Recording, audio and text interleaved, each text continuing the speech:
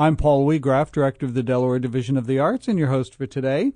Joining me in the studio today is the Producing Artistic Director of Delaware Shakespeare, David Stradley. Welcome, David. Thanks so much for having me on. You're no stranger to the studio here, but I'm glad to have you back. Coming up on a new summer festival and a new community tour starting in the fall. But for our listeners, I mean, Delaware Shakespeare has just an incredible history and recently some tremendous recognition at the national level. But let's go back to the beginnings. How did Delaware Shakespeare begin? It began when a bunch of Wilmington friends got together and said, hey, Delaware is one of the only states in the union that doesn't have a professional Shakespeare company. So they said, it was the good old model of let's get together and put on a show. And so back in 2003, they launched the company with a production of Midsummer Night's Dream on the grounds of Archmere Academy. It ran, I think that first year it only ran for one weekend, maybe two. Okay. But they were obviously onto something. And there's just been a wonderful continual steady growth. The first 3 years, Delaware Shakespeare Festival, was on the grounds of Archmere, but they grew audience sizes every year. I started acting with the company in the second year. By the time they got to their fourth year, they had outgrown Archmere, and Newcastle County warmly welcomed the company to Rockwood Park. And when they moved out to Rockwood Park, again, audience numbers just kept going and going and going. I can remember playing Richard III for the company, and the final night we had like 500 people out on the grounds of Rockwood. Wow. And just really, really wonderful. And then I took over the company when the founding artistic director, Molly Cahill-Govern, stepped down after the 2011 season. And we've engaged in a branching out period of growth since then. We started just doing some kind of off-season reading events connected to Halloween and St. Valentine's, and those were popular. But then the real thing that kind of launched us, what I call the kind of not necessarily the modern era, but the biggest growth step the company was back in 2016 when we launched our community tour program, where every fall we take a Shakespeare play on the road throughout the whole state of Delaware, trying to reach the full spectrum of humanity in our state. So we go to places like homeless shelters and community centers and prisons and mental health facilities. And we do that every fall in September and October. So, Delaware Shakespeare Festival, which was the name, and then we dropped the festival 3 years ago when we stopped being just a summer company. Right. It really has gone from literally one weekend in the summer to now we have activities stretching February through November every year. So which I think is really fascinating, that growth of the organization, as you say, from putting on a show in the summer to year-round community outreach. You have education activities. I know you go into the schools. So it really is a greatly expanded service that you provide to the community. But it's always stayed very true to its roots of how do we get the broadest mix of the community together to experience these plays? I mean, that's how they were written in Shakespeare's day for people of every walk of life to get together and experience them. And from the very beginning, the company has tried to get that same kind of audience. And that's really been at the root of kind of all the growth that's happened over the 17 years of the company. And that's a really interesting point because, Shakespeare's performances in his day were not just for the social elites of London. Yeah, I think that's one of the biggest misconceptions. Normally you hear Shakespeare, people go, oh, Shakespeare, that's just for the refined, the high and mighty. But that couldn't have been further from the truth. I mean, Shakespeare's plays in his day were, I say the movies of his day, but maybe now I should say the Netflix show of his day, because that's what seems to be where we are now. But they were the thing that everybody wanted to talk about, everybody wanted to see, and you could pay a penny and stand up close and throw stuff at the actors, or you could pay a little bit more money and have a seat. You could pay even more money and have a seat next to the Queen. So it really was people from every aspect of society, and we've really lost that as a theater culture as a whole. So much of theater now seems to be like, oh, if you can afford that $60 ticket on Broadway, or that's a cheap ticket on Broadway. But when you get everybody in your community together to experience these plays, it's just such a rich experience. Yeah. Now, in addition to expanding your audiences and outreach and the types of audiences that you're reaching, you've also expanded tremendously the inclusion of actors, not only geographically but professionally, as well as programs for college students, high school age students. Yeah, so the company started, I mean, it was always professional. Everyone always got paid a little bit. But over the years, we've increased our professionalism, so we're able to get a higher quality of actor. Back in 2015 was the first year we used a member of Actors Equity Association. And we've used a member of Actors Equity in our summer show ever since. This year, we're up to 2. Our community tour has 8 actors. 4 of those actors are always members of Actors Equity. Because again, we want to bring the best we can to our wonderful state of Delaware. But then along with that, again, with this same vision of trying to make sure, the broadest possible mix of the community is involved. With our summer festival, we have college apprentice company members who appear in the show, but then we also have high school interns who are around the process and learning from it. So we try to surround our processes with people at kind of every stage of their career, so that the creative impulse behind the shows matches that same goal of, can anybody come and experience this and appreciate it? Now, looking at your performances, or your productions, I should say, from 2003, you've done not all of the Shakespeare plays, but you've done a full range from tragedy to comedy. Can you speak to that and how that selection has occurred over time, and has that evolved, or is it cyclical? So the company, as a summer company in its origins, we started with the comedies, Midsummer Night's Dream, As You Like It, because when you go see a show in the summer, you want to sit back and relax and enjoy. But they did, very early on. I think it was the first 4 shows were comedy, but then their 5th show was Richard III, not a comedy, a pretty intense historical drama. And ever since then, with our summer show, there's kind of been a 3-year cycle of well-known comedy, maybe not as well-known comedy, and then something else, whether that's a history play or a tragedy or, a romance like The Winter's Tale. And then the really great thing about launching the community tour is that it's kind of opened up the canon for us. I mean, in the 3 years of the community tour, we started with Pericles, Prince of Tyre, which I bet many of your listeners don't even know the play Shakespeare wrote, but a really wonderful play about life's journey, and that really matched up with the places we were taking the performance. And then, we did a comedy, As You Like It, which was our second show we had done outdoors, but a totally different play when you do it in a prison and in a homeless shelter. And then last year, we did The Merchant of Venice for the community tour. Not a play we'd ever do in the summer festival, which is about kind of relaxing and inclusion and having a great time. That was a play that allowed us to really dive into some really controversial questions about how human beings treat each other. And by opening up our season to being more than the summer festival, we really have opened up our ability to take on different kinds of plays as well. Let's talk a little bit about the community tour and how that's grown over the last 3 years, and the kinds of, you've alluded to some of the various venues that you take these shows into. What is your consideration for the selection of the plays that you take into these facilities, these venues, and how do what are the kinds of themes that you weave into that to connect to the populations? It's not hard with Shakespeare. The goal is that you pick a play for the community tour that has a lot of different social classes in it, so that everyone can find someone to connect to, and a play that, on the surface you may think, like, As You Like It, you may think, oh, that's just a light little comedy. I mean, that's probably. But As You Like It is a play about people living in exile. I mean, literally, 75% of that play takes place out in the forest of Arden, where everyone has gone to live after they've gotten kicked out of the kingdom. So how does that play resonate with an audience in a homeless shelter? Or how does that play resonate with an audience in a prison? So the plays open up in surprising and exciting ways. When we did The Merchant of Venice last year, we branched out a little bit from kind of just looking at it as, quote unquote, underserved audiences, and really we're trying to find audience groups that would connect and have life experiences that would allow really authentic discussions around this idea of how do we treat people who are different than us. So we went to Camp Rehoboth down in Rehoboth, to have a conversation with the LGBT community. We went to the Latin American Community Center, and we did a performance at the University of Delaware, which typically isn't a place we'd have taken that community tour before, but it was in association with the Jewish Studies program.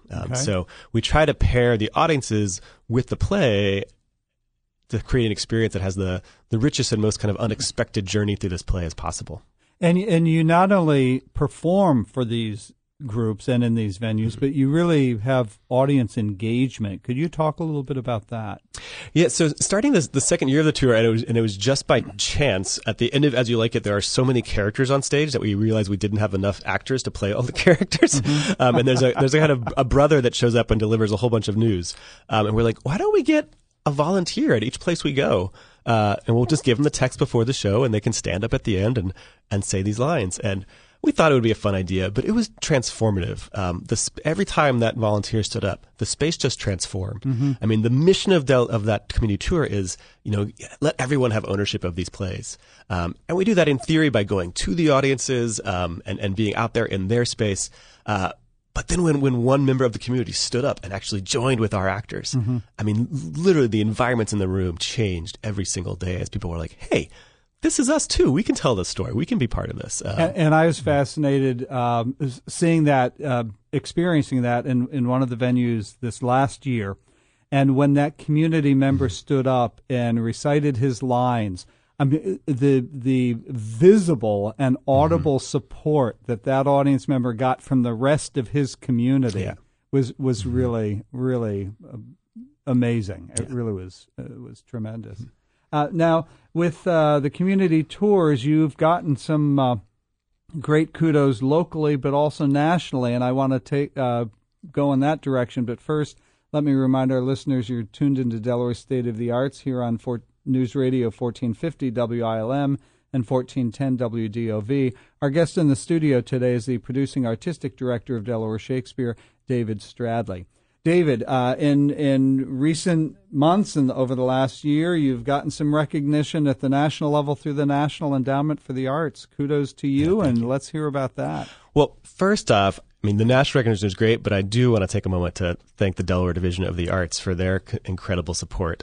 Launching a program like the Community Tour takes a whole bunch of risk, and Delaware Division of the Arts has been invested in it from the beginning and really helped us to launch it, so we're very grateful for that. As this work has gotten better known, we've been thrilled that national kudos have followed. This year we got our first ever direct funding from the National Endowment for the Arts through one of their Challenge America grants, which is all about bringing arts to underserved populations. That'll be helping to fund this fall's tour of Romeo and Juliet. And then after never having received a National Endowment for the Art grants in our history, we very quickly followed up with our second in 1 year. And there's another National Endowment for the Arts grant program called Shakespeare in American Communities. And one of those grants has a juvenile justice focus. So over the next year, we're going to be implementing 6 acting classes, 10 session acting classes in different juvenile justice facilities throughout the state of Delaware. And a couple of those will directly relate to the community tour production of Romeo and Juliet. So it's been we love doing this work, but it's been really exciting to know that our national colleagues as well have said, hey, there's some really thrilling stuff happening in Delaware. Well, and I think it also speaks well to dispelling the myth that it's only huge organizations that are in the purview of the National Endowment for the Arts. I mean, what's the size of your staff? Our full-time staff is 1. Yep. We have kind of part-time equivalent full-time staff of about another 2 or 3. But there's kind of 4 of us on a year-round basis that are thinking about the company and moving it forward. Obviously, around each of our major productions, we have a big support team that comes in. But our year-round staff is 4 people thinking about Shakespeare and how we can make it more engaged in our community. And to complement that, you have a working board. I see volunteering as ushers and so on. Yeah, as Delaware Shakespeare has grown, very definitely in the very beginning days, it was the definition of a working board, selling tickets and as we have progressed as an organization, it has gotten more into a governance board, but still the organization is a very grassroots organization, and the board definitely follows suit in that, and they love being a part of the events and going to them and helping out and making it successful. Yeah. Well, let's turn to this upcoming season. Yes. When this airs, your summer festival will be starting shortly thereafter. Yeah, so this summer we're doing one of Shakespeare's silliest plays, The Merry Wives of Windsor. It's a joyful play about 2 happy wives who they get targeted by Falstaff, an egotistical, self-centered gentleman who is down on his luck and decides that the best way for him to make some money is to flirt with the two richest women in town and get some of their money. And as in all of Shakespeare, the women are smarter than the men, and these two women definitely team up on Falstaff and teach him a lesson. But the great thing about this play is that in one of Shakespeare's tragedies, if two people had tagged up on Falstaff, there'd be lots of dead bodies around by the end of the play. But in this play, kind of once everyone learns their lesson, they just go, okay, let's go to the bar and have a drink. One of the lines in the play is, "We shall drink down all unkindness," and that's kind of our theme for this year. And just, when things happen, we can still get along, we can still love each other, we can still, have a drink at the end of the day. You have an award-winning actress who is directing and has, I believe, performed with Delaware Shakespeare before. Let's talk about Krista and the cast. Yeah, we're a big believer in what we call the Del Shakes family. And when we get an artist that we love and who loves us, we look for ways to expand relationships. Last year, Krista Apple, who is a Barrymore award-winning actor in Philadelphia, played Beatrice in Our Much Ado About Nothing and just absolutely delighted our audiences. And so Krista came back last fall and text coached our production of Merchant of Venice. And we said, hey, we're going to do Merry Wives of Windsor this summer. Is that a play that interests you? And she's like, yeah. So she's directing it and kind of spreading her artistic wings in new ways as a director. And then, we have a fantastic cast. Our Falstaff is an actor named Bradley Mott, who is a recent transplant from the Chicago area, has worked with some of the top theaters in Chicago, like the Goodman and Steppenwolf and Chicago Shakespeare Theater. Our Mistress Page, one of our two Merry Wives, is a woman named Britt Ashley Robinson. She just finished a run of a play in New York that was a New York Times critic's pick. Wow. So really extraordinary artists. But again, as we said before, we bring people from all aspects of their career. So we have 6 really talented college apprentices who will play some of the smaller roles in the play. And then this year, something we're doing new for the first time, the high school interns will actually be in the show at the very end, because at the very end of the play, the whole town gets together to play a practical joke on Falstaff. So we'll have our high school interns in the show. And then we're also collaborating with Pages Alive Theater, which is a homeschool theater education company, and they're going to be supplying another 4 or 5 kids, kind of middle school kids each night, that'll join into this big scene in the park at the end to torture Falstaff in a comedic way. Now, how did you and Krista come up with this collection of actors? Audition process? How long did that take? So we start our audition process kind of in January of every year with just an open call, and community members can come in and do monologues. And then end of January, February, we put together a kind of collated list of people and do about 2 or 3 days of auditions to try to get the best and the brightest. Well, let's talk about the logistics of the festival, how people can find tickets, more information about it. What does an evening at Rockwood look like for them? So your best way to buy tickets and to find out more about the production is to go to delshakes.org. You can buy your tickets then. We are a very modest ticket price, $22 general admission, $20 for seniors, $18 for students. We are outdoors at Rockwood Park, so it is a bring your own seat or blanket situation. Lawn chairs, low back chairs, blankets. The grounds open 75 minutes before the show every night for picnicking and pre-show entertainment. We heartily encourage picnicking. And then, you sit back and watch these great plays outdoors under the stars. And I shouldn't say this. And, look at the weather forecast. Sometimes there's rain in the forecast. Now, you'll be on the grounds, I presume, behind the... we're on the south lawn of the mansion at Rockwood Park. Yeah. And is there going to be any sort of unique configuration this year? Because I know you vary that from year to year. That's one of the fun things. Every year we ask our design team, like, here's the park, here's the grounds, where do you want the play to be? This year it's pretty standard. It's a proscenium stage. It's a very colorful, fun set. This is one of Shakespeare's kind of most domestic plays. So the outline of the set is brightly colored outlines of homes, and there's kind of laundry lines throughout the stage that have different elements of costumes on it that people pick off at a different time. And we always have live music with our productions. And this year the focus instrument is a string bass. We have a really talented young string bassist from Westchester University who is collaborating with our composer on the musical score. So it'll be a joyful time. And having just been at Rockwood recently, they have recently completed a beautiful renovation of the conservatory. The conservatory, the Newcastle County. And the facade of the back of the mansion. Yeah, Newcastle County has been pouring a lot of resources into making that grounds and building look nice again. And we have a lovely partnership with Newcastle County. We couldn't do the Summer Festival without them, and we're very grateful for their support as well.